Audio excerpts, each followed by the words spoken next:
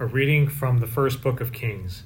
Jeroboam thought to himself, "The kingdom will return to David's house. If now this people go up to offer sacrifices in the temple of the Lord in Jerusalem, the hearts of this people will return to their master Rehoboam, king of Judah, and they will kill me." After taking counsel, the king made 2 calves of gold and said to the people, "You have been going up to Jerusalem long enough. Here is your God, O Israel, who brought you up from the land of Egypt." And he put one in Bethel, the other in Dan. This led to sin because the people frequented those calves in Bethel and in Dan. He also built temples on the high places and made priests from among the people who were not Levites. Jeroboam established a feast in the 8th month on the 15th day of the month to duplicate in Bethel the pilgrimage feast of Judah with sacrifices to the calves he had made. And he stationed in Bethel priests of the high places he had built. Jeroboam did not give up his evil ways after this, but again made priests for the high places from among the common people. Whoever desired it was consecrated and became a priest of the high places. This was a sin on the part of the house of Jeroboam, for which it was to be cut off and destroyed from the earth. The word of the Lord. Thanks be to God. Remember us, O Lord, as you favor your people. We have sinned, we and our fathers. We have committed crimes. We have done wrong. Our fathers in Egypt considered not your wonders. Remember us, O Lord, as you favor your people. They made a calf in Horeb and adorned a molten image. They exchanged their glory for the image of a grass-eating bullock. Remember us, O Lord, as you favor your people. They forgot the God who had saved them, who had done great deeds in Egypt, wondrous deeds in the land of Ham, terrible things at the Red Sea. Remember us, O Lord, as you favor your people. The Lord be with you and with your spirit. A reading from the Holy Gospel according to Mark. Glory to you, O Lord.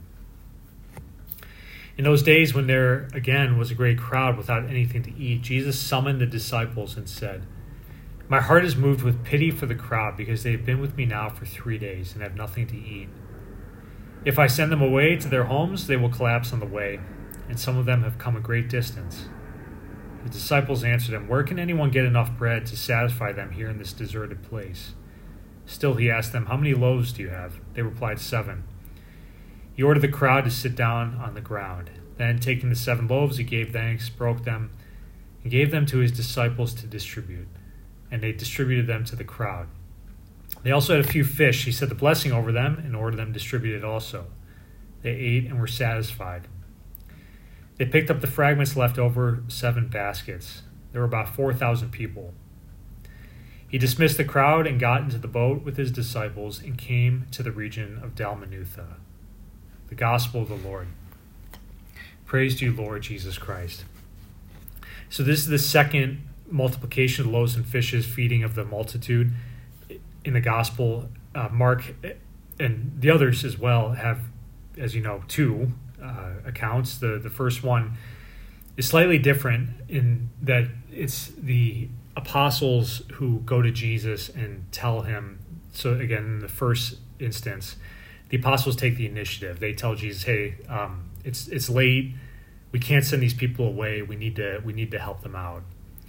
And then Jesus says, "Well, feed them yourselves." And then they're like, "Wait, we can't do this. You need to do it for us."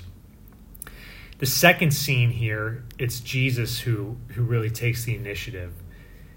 He's moved with pity for the crowd, Mark tells us. And he's like, "I can't send them away." So there's a real sense, not that this isn't occurring in the first scene, it happens there too, but a real sense, especially in the second scene, of Jesus taking responsibility for the needs of the people. He didn't have to feed them. Think like when you go to a concert or you go somewhere, you're traveling somewhere, or even you go to mass, like, it's not my responsibility to like make you dinner as well or give you breakfast. But the concert, wherever you're going to, we kind of take it upon ourselves to make sure we have enough food. But Jesus, he gets involved in their lives, their personal lives. Yes, he's responsible for teaching them the faith and setting their hearts free from the things that enslave them, but also just this bodily need. He's a real father. This is what parents do for their children. They pack their children's lunch in the morning before they go to school. When they get home, they're responsible for putting dinner on the table. Jesus does this for us, and not just for this crowd 2,000 years ago, but for us today. And he does this. Now, he's not going to actually give us food. Now, I just said, it's not my responsibility as your priest to give you breakfast or lunch or dinner.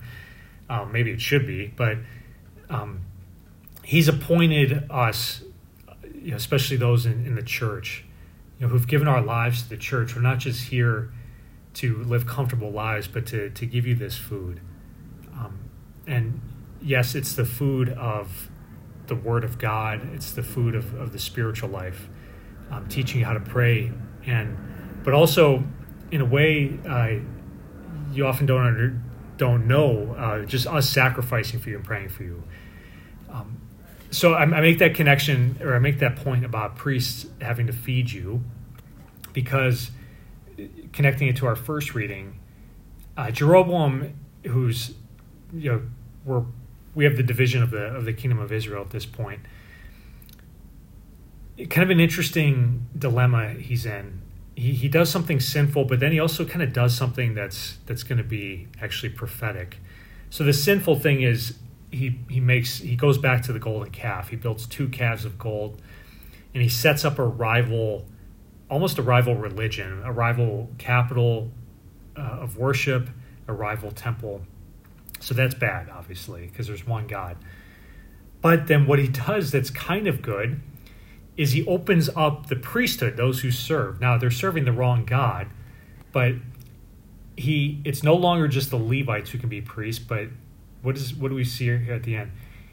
He made priests for the high places from among the common people. Whoever desired it was consecrated and became a priest of the high places. So this is the situation today. Like, I'm a priest because God called me, but I desired it. I came from the common people. It wasn't like I'm in this special hereditary line of priests and whatnot. So priests can arise from anyone, and they desire it for the right reason. Again, to be like those apostles, bringing souls to Jesus Christ to be fed. So pray for us priests. Pray for an increase of priests as well, and may you yourself live out a part of that priestly vocation, priestly identity, by bringing others to Jesus Christ to be fed. Amen.